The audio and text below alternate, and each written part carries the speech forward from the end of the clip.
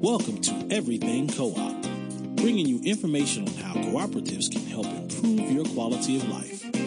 This show is being sponsored by the National Co-op Bank, NCB. The NCB is dedicated to strengthening communities nationwide for the delivery of banking and financial services for the nation's cooperatives, their members, and other socially responsible organizations. For more information on the power of community ownership, visit ncb.coop. That's ncb.coop. Now stay tuned for your host, Vernon Oakes. Good morning, everybody. This is Vernon Oakes. Welcome to Everything Co-op this morning. You know, last week was just phenomenal. This last week we had the Co-op, the Heroes, the Hall of Fame dinner, recognizing those four wonderful folks that have been inducted to the Cooperative Hall of Fame. And even before that, I went down to the Potomac Association of Housing Co-ops annual meeting in Virginia Beach. They asked me to be their keynote speaker, which I was really proud to do. And I taught a class about the financial clinic about housing co-ops. You know, they honored me with a Lifetime Achievement Award. And that was really great. They didn't tell me, Annie and Ruthie at the Potomac Association didn't tell me about it, so they surprised me with that award, and I totally appreciate it. And then I left there and went out to California, where I was a keynote speaker to the California Center for Cooperative Development. It's Kim Kuntz, who was on the show during February during the Women's History Month. Kim is the executive director of the California Center for Cooperative Development. And so I went out there and did the keynote speech again and taught a class. So I just had a really great time out there, came back on Tuesday, and then on Wednesday we had the Hall of Fame dinner. And my body just said I had to rest and do a little bit of Oaks management, property management business on Wednesday and Thursday. And then Thursday night, the National Cooperative Bank had their annual meeting where they honored Rock USA. Rock was on last Thursday. We had 5 members from Rock's, the Rock Associates, Inc. That's the presidents and the members of their 220 manufactured home communities.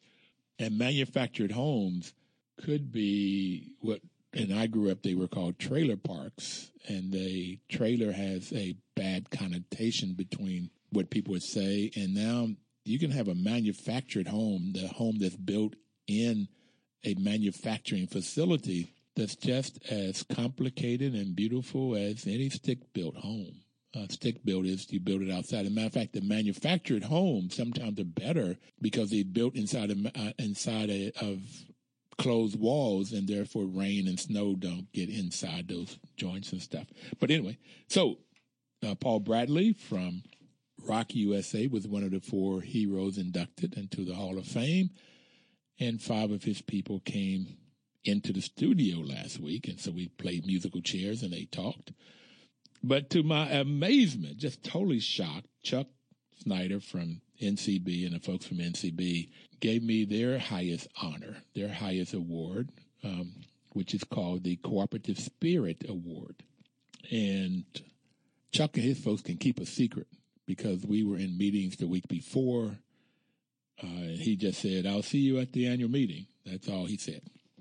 And he kind of prepared me by saying, which he has done a couple other times, he wanted me to say a little bit about the radio program, because National Cooperative Bank is our sponsor. They're the ones that have not only sponsored us financially, but they really have been there for us to inspire Pat Norton and I. Pat is the brains behind this organization, this Everything Co-op. She gets it done and schedules folks and sends out press releases and then edits each of the shows. So we definitely could not do it without a team. And Pat's a big, big, big part of that team. So I was honored twice last week, or with the week and a half, and just totally surprised in both cases, humbled and surprised. And this last 3 weeks, we've had members from this Hall of Fame. And today we were expecting Rudy Hanley to be on the line. Rudy's a retired president and CEO of Schools First Federal Credit Union out in California in Orange County. He is retired. I did have a chance to see and meet him at the dinner. So we don't know. We hope he's okay. So we're just going to talk about this cooperative business model, the principles, the different types of co-ops. And I've said on the program before, about 10 years ago now, I figured out what I want to be when I grow up. And that is to promote and develop co-ops. So let me tell you a little story about what happened after the show last week. If you recall, we had 5 people, Rock Associates, on the show last week from Montana all the way up to New Hampshire. So from the U.S., they represented the United States of America.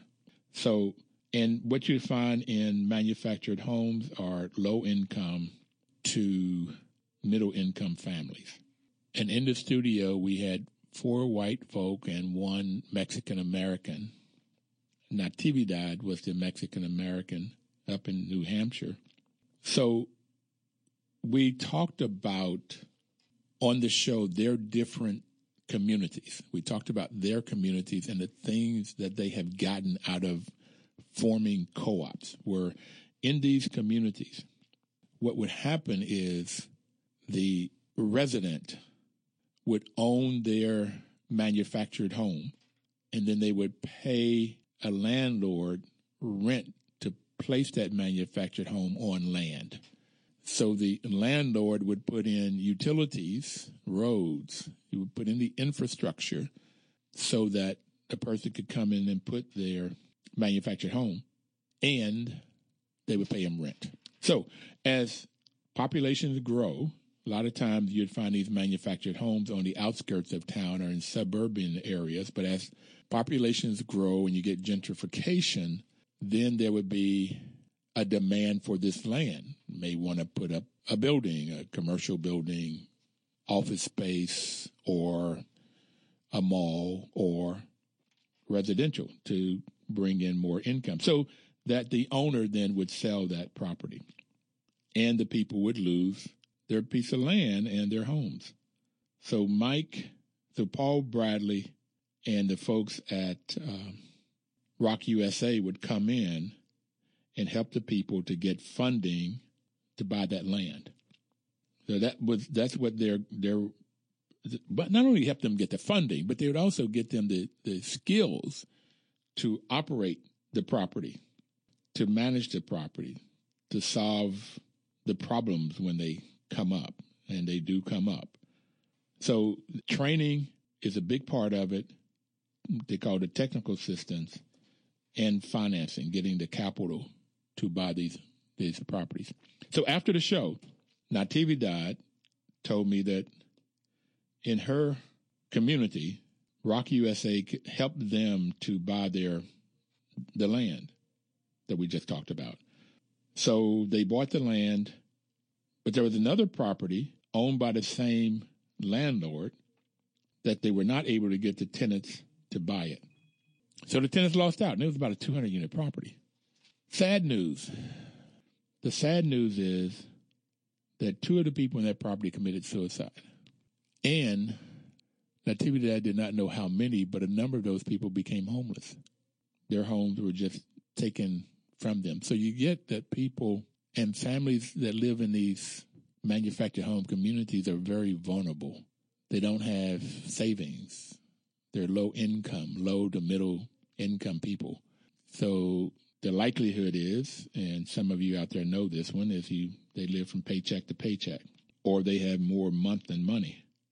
So I told Paul, I wrote him an email and said, you guys save lives. I mean, you really got to get to the real truth of the matter. You save lives and you keep families together.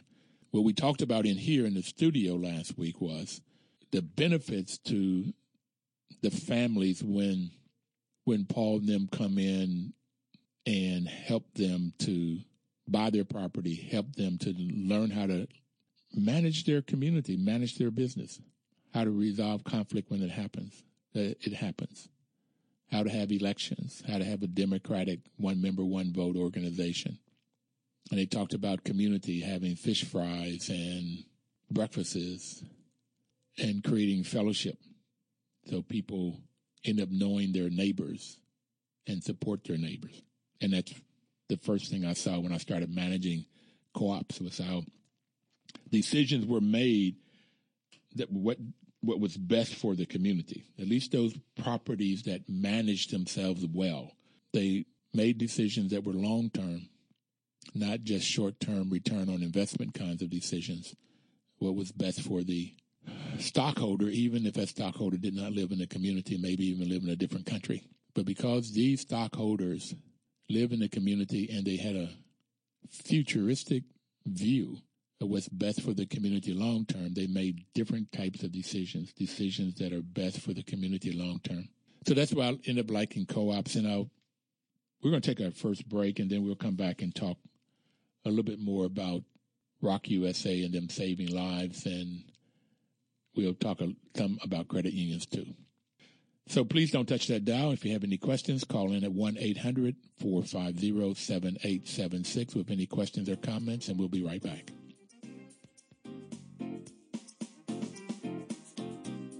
Washington, D.C.'s News Talk, 1450 AM WOL and 95.9 FM.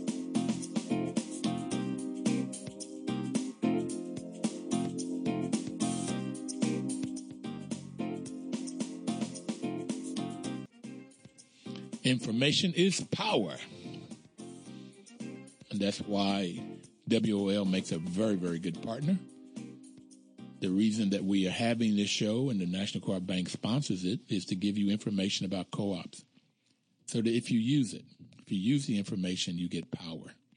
Using the information gives the power. The information by itself doesn't give you the power. Papa Sin, the first week we were on the show, brought that out. Papa Sin from Senegal, that it takes action. It's sort of like you need something to strike the gasoline to give the gasoline power. Gas by itself in a container is stored power, but it's not power in action. So information is stored power. Put action to it, and that's where you get the real power. So we were talking about the power that Rock USA, Paul Bradley and company, all of the folks up there are using to help communities. And what did not come out on the show last week, came out after the show, was when they are not able to get the residents to buy their property. There's dire consequences of death and families becoming homeless. So it was a lot to celebrate last week with all of the 220 communities that they have helped to save and bring life to and energize, and their power in action. What's not talked about was those communities that they have not been able to save, if you will, those families that have gotten lost or homeless. I heard Congressman Ellison say once that a home to a family is like a bowl to making a cake. He said, have you ever tried to make a cake without a bowl? I mean, break some eggs and open them up and put some flour on it and some vanilla extract and just all of the ingredients, and you just have it on the counter somewhere just spilling over without the bowl that contains all of the ingredients. He said you end up with a mess all over the kitchen. He said that's synonymous to a house, to a family.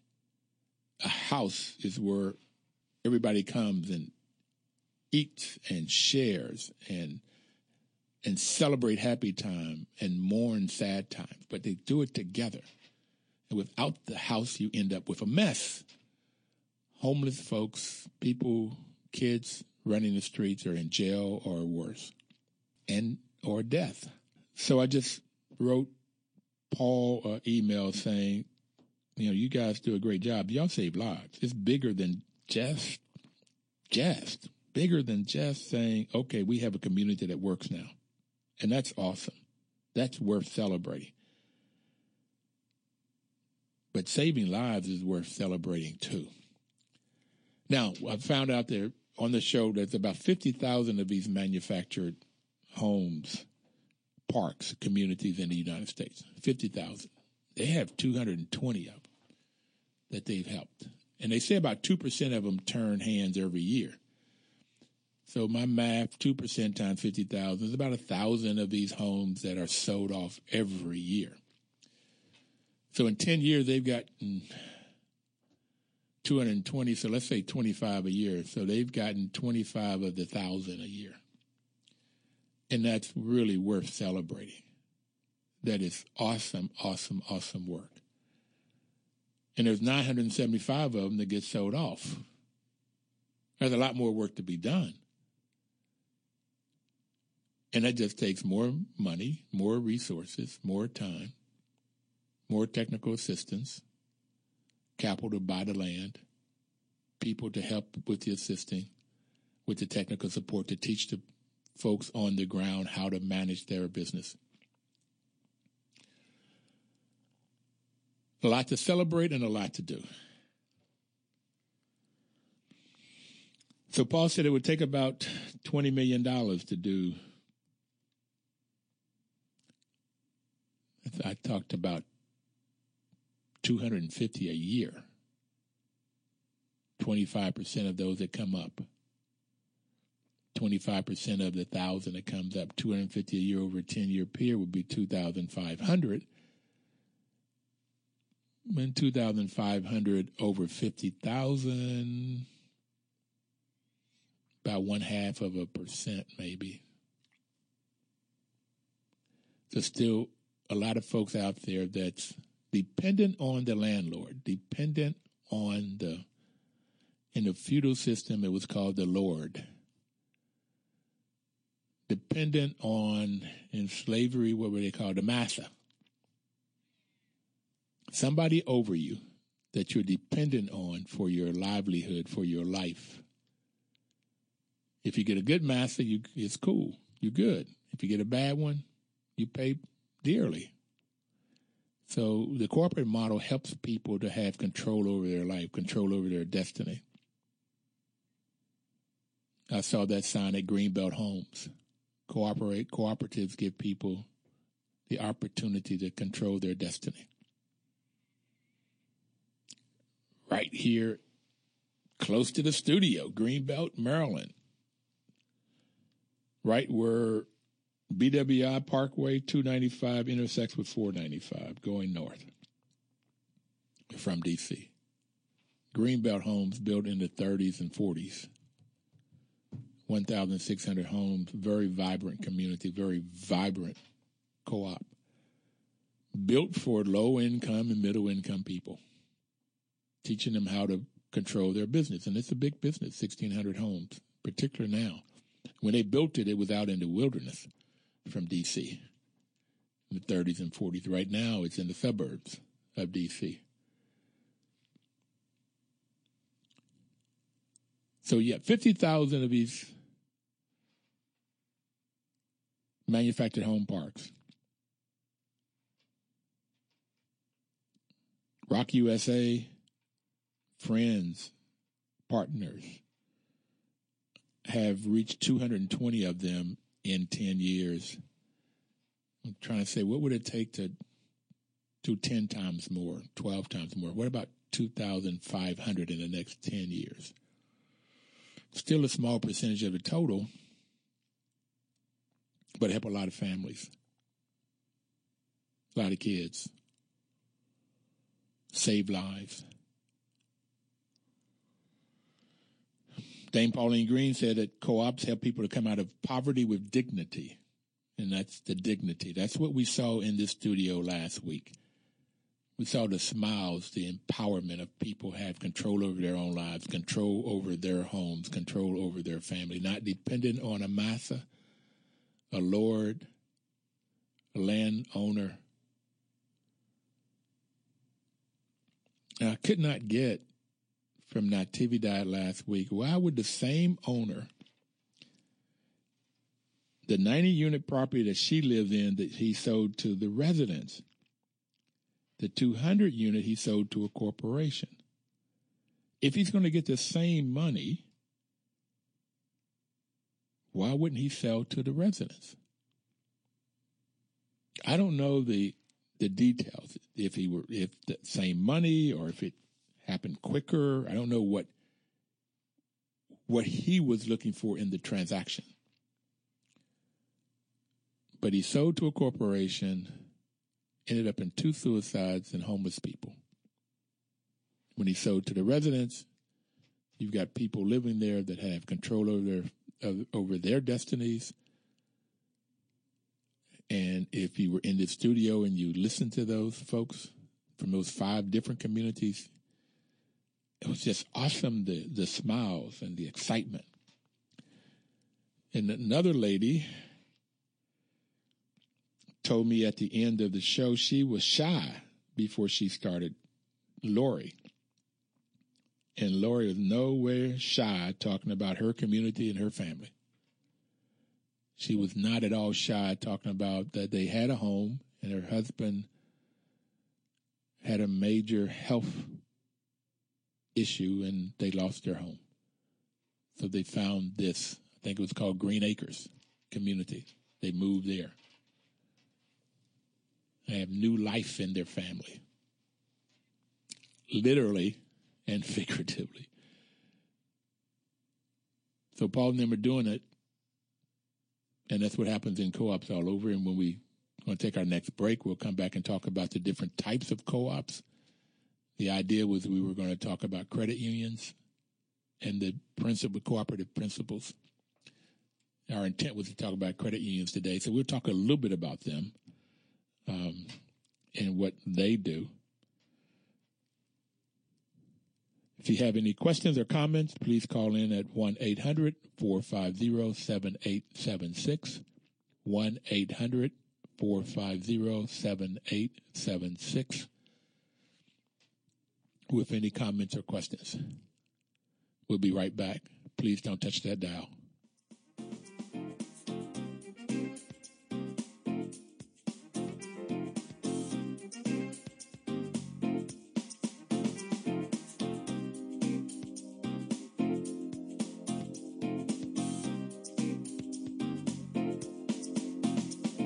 Washington, D.C.'s News Talk, 1450 AM WOF and 95.9 FM.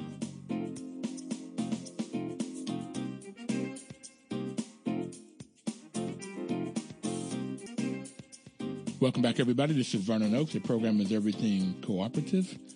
We were talking about Rock USA and the miracles that they do every day in saving lives and keeping families together. You know, it's awesome work, this working in co-ops, and that's why I asked the question of people that are on the show, do they like what they work, and I get a resounding yes in different kinds of ways they say it. But everybody loves their work because they're helping people. They're helping people help people to help people. Paul Bradley and the folks at Rock USA are helping communities. So they end up training boards of directors and members how to manage their properties. And then these members, they end up helping these boards help the members in the community. And then they created an organization called Rock Associates. So these 5 members that came on the show last week, they end up going out and helping other communities. They help the communities that they talk, the 220 communities that they talk and figure out what best practices are, how they can support each other. And then they go out and they can help create other communities. People helping people helping people. So that's why people really love working in this business. So if you want a business, if you want to work and you want to be in an organization that really helps people and you really feel good about it. And we had a lady on the show from Finland, and Finland this year won the United Nations Covenant Award of being the happiest people in the world. In Finland, a cold country. So I didn't quite understand it when I was talking to Marinja. And she said that there are 25% of the households in Finland belong to cooperatives, and she belonged to 3 different co-ops, as I do: credit union, housing co-op.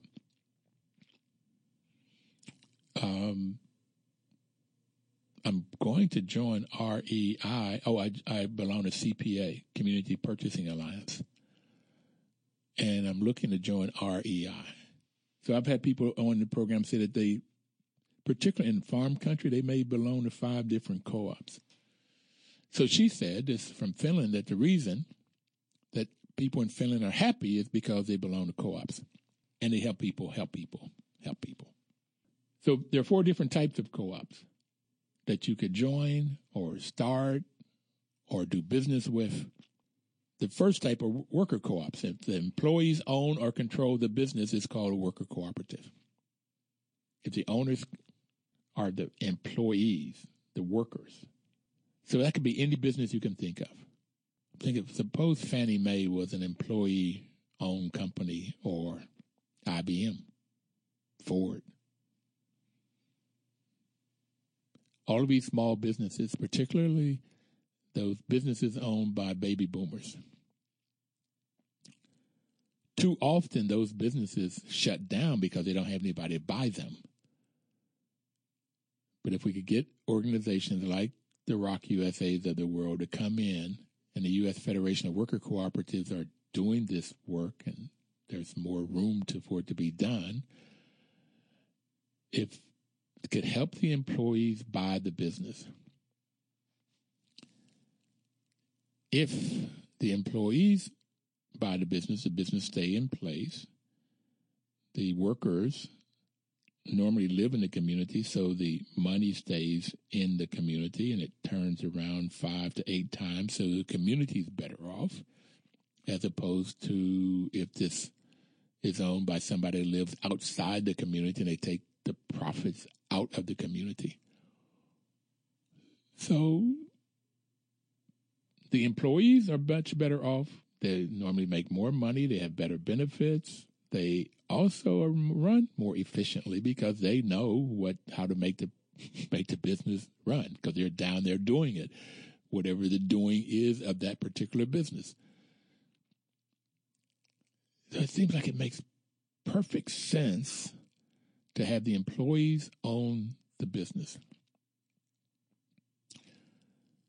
I also went out to Cincinnati with Union Co-op, Cincinnati Union Cooperative Movement. I didn't understand why unions. It seemed like to me if you had a co-op and the employees owned the business, you wouldn't need a union. But what I was told, and it makes perfect sense because of my experience with housing co-ops, is sometimes you get members that get greedy just like shareholders get greedy. I mean, presidents or treasurers, they get greedy and they'll want either for control or for money or both. So if you have a union in there, it also helps to make sure that things work according to policies and procedures. So that made really, really perfect sense. You have checks and balances. The more checks and balances you have, I think the better off an organization is. So that's worker co-ops, any kind of business. And a huge shout out for unions and the role that they can play in this. Next type of business is a consumer business. That's owned and controlled by the people that uses the products or services. Examples, housing co-ops. These manufactured homes. They're owned and controlled by the people that uses the facility, that uses the apartments, that uses the manufactured homes. They own and control it. The consumer does. Credit union is another example. Owned and controlled by the members that put their deposits into a credit union, have checking accounts there, get loans there. In this world of consumer co-ops, you have a clinic, a health clinic in Madison, Wisconsin, that's owned and controlled by the patients. So the policies are patient-centric, not some investor. We're going to do something that gives the investor most money, most return, that may be good for the patient, may not be, But in this case, the patients are the ones that are setting up. Here's how this works. This is how to make it work for the patients, for the members of the credit union, for the housing, manufactured homes, or multifamily housing. And every now and then there's a scattered site. It could be just homes in a community, and that people come together to create a co-op. So what you have in a consumer cooperative is the focus is on what's best for the member. And I think it was Share Credit that was on that said their motto is people first, planet second, and profit third. People, planet, profit. Profit's important. I've learned this in working on nonprofit boards, is if you do not end up with more money at the end of the day or the year or the month than you spent, you're eventually going to go out of business. And if you end up with less money, a deficit, then you will go out of business. So making a surplus or profit, yeah, you have to do it to grow, to sustain the business, to replace equipment or land or so forth. You have to have more coming in than going out. So profit is important, but it's just not the most important when it comes to cooperatives. People first, planet second, then profit. We're in a shareholder world. This is not true for all capitalistic businesses. But for the most part, they are profit first, profit second, and profit third. That's what they're interested in. If they're interested in the customer, is because it'll give them the most profit. If they're interested in employees, it's because it'll give them the most profit. But there's always this contention, this struggle between the owner and the employee, unless it's the owner are the employees.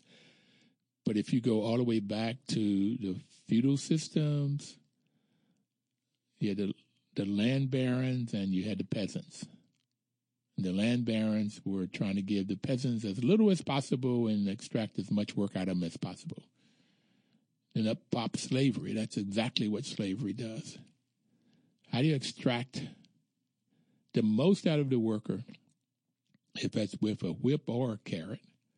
How do you extract the most out of the worker and give them as little in return as possible?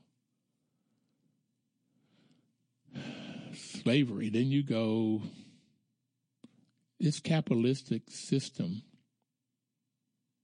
we talk about we don't have classes in this capitalistic system. At least that's what I was taught in ninth grade civics. We don't have this land barons down to the peasants, different kind of class system, but we do. We have it here. And it's this constant struggle between those that have and those that don't have. And the folks that have seem like they're always trying to get more. And I've never kind of understood that, except for they think it's their right. Whether it's white supremacy or just that's our right, because it seems like it doesn't make any difference which culture you go into, black, brown, white, is that once the people that have get more or they get a lot, then they want more. I saw that in Sierra Leone when I first went there. It's blacks on blacks. The people that have got more and more and more and more, and the people that didn't have got less and less and less and less. This cooperative world, the owners are the members.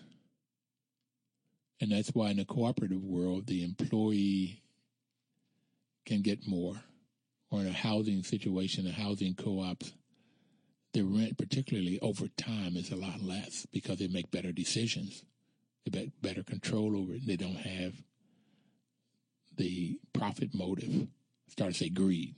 And just profit by itself is not necessarily greed, but they don't have the profit motive. So they're not trying to make a profit, so they don't have to have increases on top of increases on top of increases of the profit side. Profits out of it. So it's how do you get enough money to pay all your expenses plus have some savings for future investments. So this co-op model works. So we talked about the worker cooperative and the consumer cooperative. And the next two are, well, food co-ops, by the way, could be an employee-owned food co-op, worker cooperative, or it could be a consumer cooperative where the people that buy the food in its business own the business. And I've heard of several of them, and I have one on the show where the food co-op could be a hybrid. It could be both a worker co-op and the one I think in Seattle, the consumers own 60% of the business and the workers own 40% of the business. So you could have that hybrid. So the next two are the purchasing cooperative and the marketing co-op. And I think a lot of times it's like a farmer. A farmer could belong to a purchasing co-op and a marketing co-op, two different businesses. The purchasing co-ops helps the farmer to buy what they need in order to produce the food or the livestock or whatever they're producing.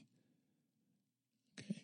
And they can normally buy it at a lower price and get better quality. And if they belong to a marketing co-op, then they can sell those products to different markets and get a better price for their product. So we're going to take our final break for the day, and we'll be right back, and we'll talk more about these different types of co-ops, and we'll spend a little bit more time talking about credit unions. But we'll be right back. Don't touch that dial.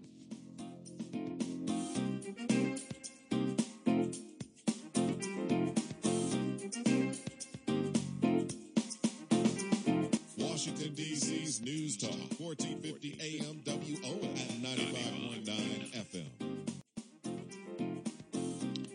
Welcome back, everybody. The National Cooperative Bank is sponsoring this program to give you the information you might need to get the power to control and solve your community problems. We're talking about the different types of co-ops, and when we left for the break, we were talking about a purchasing co-op and a marketing cooperative. So in a purchasing co-op, we talked about the farmers, but what's also beginning to happen is artists.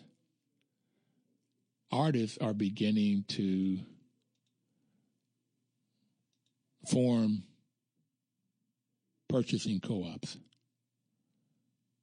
And so artists would come together. Let's say you get a group of musicians, and there was a group here in D.C. that was doing this. And they buy housing together. They may buy some building where they could both practice and or perhaps even play. So I've seen Ujamaa in Pittsburgh, a group of maybe African-American artists, women, came together. Some make beads, some do wood, some do artwork. Drawings, paintings. So they bought a building, and in the back they could do their artwork, they could produce their products, and in the front they could sell it, storefront.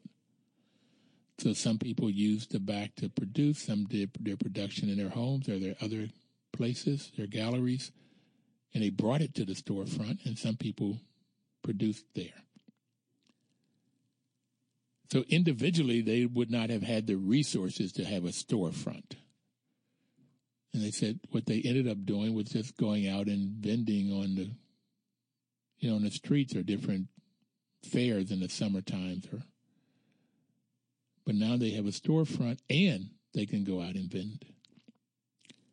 So it's just a way of coming together. Now there's a group called CPA, which my company is a member, Community Purchasing Alliance.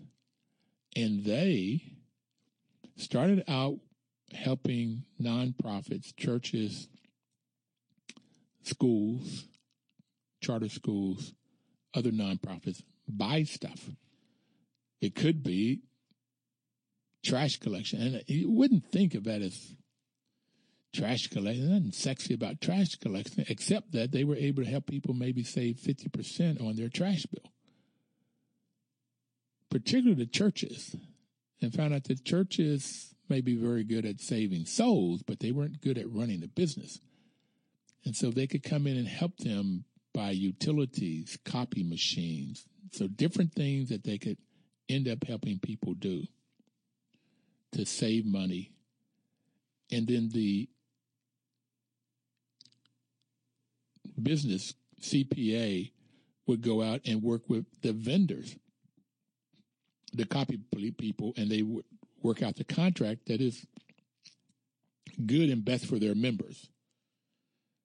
So when you join a purchasing cooperative, you get experts in that field, and that's what the CPA people are. They become the experts. And they're also helping with solar panels. So they go out and they work with the vendors, so the vendors will come back and give their members the best deal for solar panels, for electricity. So that's what the purchasing co-op does. And now then these farmers could perhaps join a marketing co-op or start one. Cabot Creamery is an example. Land O'Lakes, the Cranberry people, Ocean Spray. They're all marketing co-ops where the farmers will take their cranberries or their milk or whatever they're producing, and the marketing co-op will add value to them and then market them. They add value by making cheese or the milk products or the cranberry juice or whatever they may make, cranberry sauce. So they add value so that the farmer gets a bigger, better price and a more stable price for his products. And this marketing co-op gets the expertise for dealing with all of these different markets and creating contracts that are good and best for the farmer, their members. Looks like a win-win. Now, the Department of Agriculture knows the most about co-ops that I have found in the federal government. HUD used to know a whole lot about them. They don't know as much, the people there. I never have understood, and I've asked this question on the air several times, is why is it that housing co-ops outperform apartment buildings in every aspect you can think of, every variable?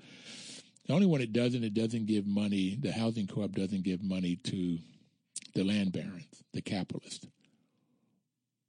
If they're the profit, it gives it back to its members. But everything else, the plants, the physical plants better off. The roofs are normally better. The windows are better. The hallways, the grounds are normally better because the people in the co-op will make decisions that is what makes that physical plant better.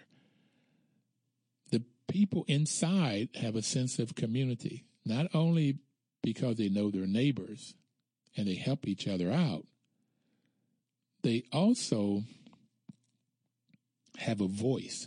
They have a say in what goes on in the co-op. They also learn how to work with police, politicians. They learn the importance of voting, one member, one vote. So it's just much better off. They make a profit, so it's better financially. They get a bigger profit. And some of the research that have been done talks about, I think it was 7.1% return that they got off of the money they invested over time. But they did not include in a co-op, you get to write off the property taxes that you pay, your percentage of the property taxes, and you get to write off your percentage of the interest. Apartments, you don't get that. There's no write-offs. The other thing is, if there is a savings in rent, it's called an opportunity cost. If you live in an apartment in Atlanta, one of the properties they looked at was a property in Atlanta where a two-bedroom was running $500 a month. When this study was done, an apartment down the street, same square footage, same type of apartment was costing $700 a month.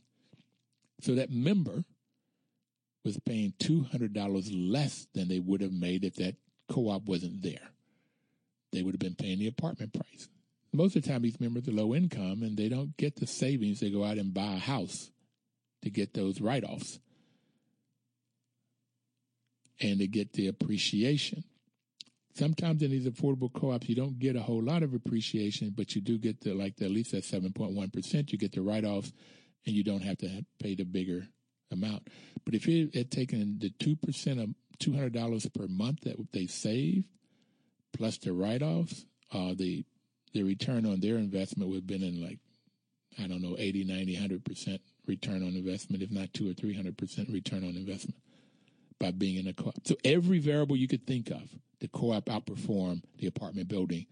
But the federal government is not putting money in the co-ops. Why? My answer is very simple. Citizens United came along, they got that passed so that people with money could buy politicians, and when they buy those politicians make policies and procedures that help out the rich. Yeah, it seems to be that simple, that cycle. So if the policy and procedure helps out the majority of the people, now, and that's this whole tax bill that just was passed. That tax bill helps out the rich at the expense of the rest of us. Now, if you make $1 billion, if you have $1 billion worth of assets or more, then I'm not talking to you. The rest of us is those that have less than $1 billion, probably less than $2 or $3 billion in assets. Because those are the folks that are making the money. Now, this is just not a U.S. problem, by the way. It's a world problem. Oxfam did a study that said that 82% of every new dollar made in 2017 went to the wealthy, the 1%ers around the world. The bottom 50% in the U.S., that bottom 50% are people that make between $0 a month, a year, and $51,000. 50% of Americans are in that category, and 51,000 in D.C. don't get you very much. New York, California, it just does not buy. It's the working poor. Poverty is in the 27,000, 28,000 is what the government says. But you can be still poor, making $50,000 if you've gotten $2,000 worth of housing costs and all of the different costs that it takes to live in the Washington, D.C. metropolitan area, New York, San Francisco, Los Angeles. So co-ops are an answer. Matter of fact, it's the only answer that I know of. But we've got to get politicians in place, and please get out and vote. We've got to get politicians in place that would create policies like how HUD spends its money, or how Department of Agriculture spends their monies, what kind of tax breaks, tax reform we really get. So one group said that the tax law that they just passed transfer more wealth to the rich. It only surpasses slavery. Slavery gave a lot more money to the rich than the poor, and this tax does the same thing. Please get out and find your co-op. Either start one to solve your community problems or join one. We'll be back next Thursday, and in the meantime, please have a cooperative week.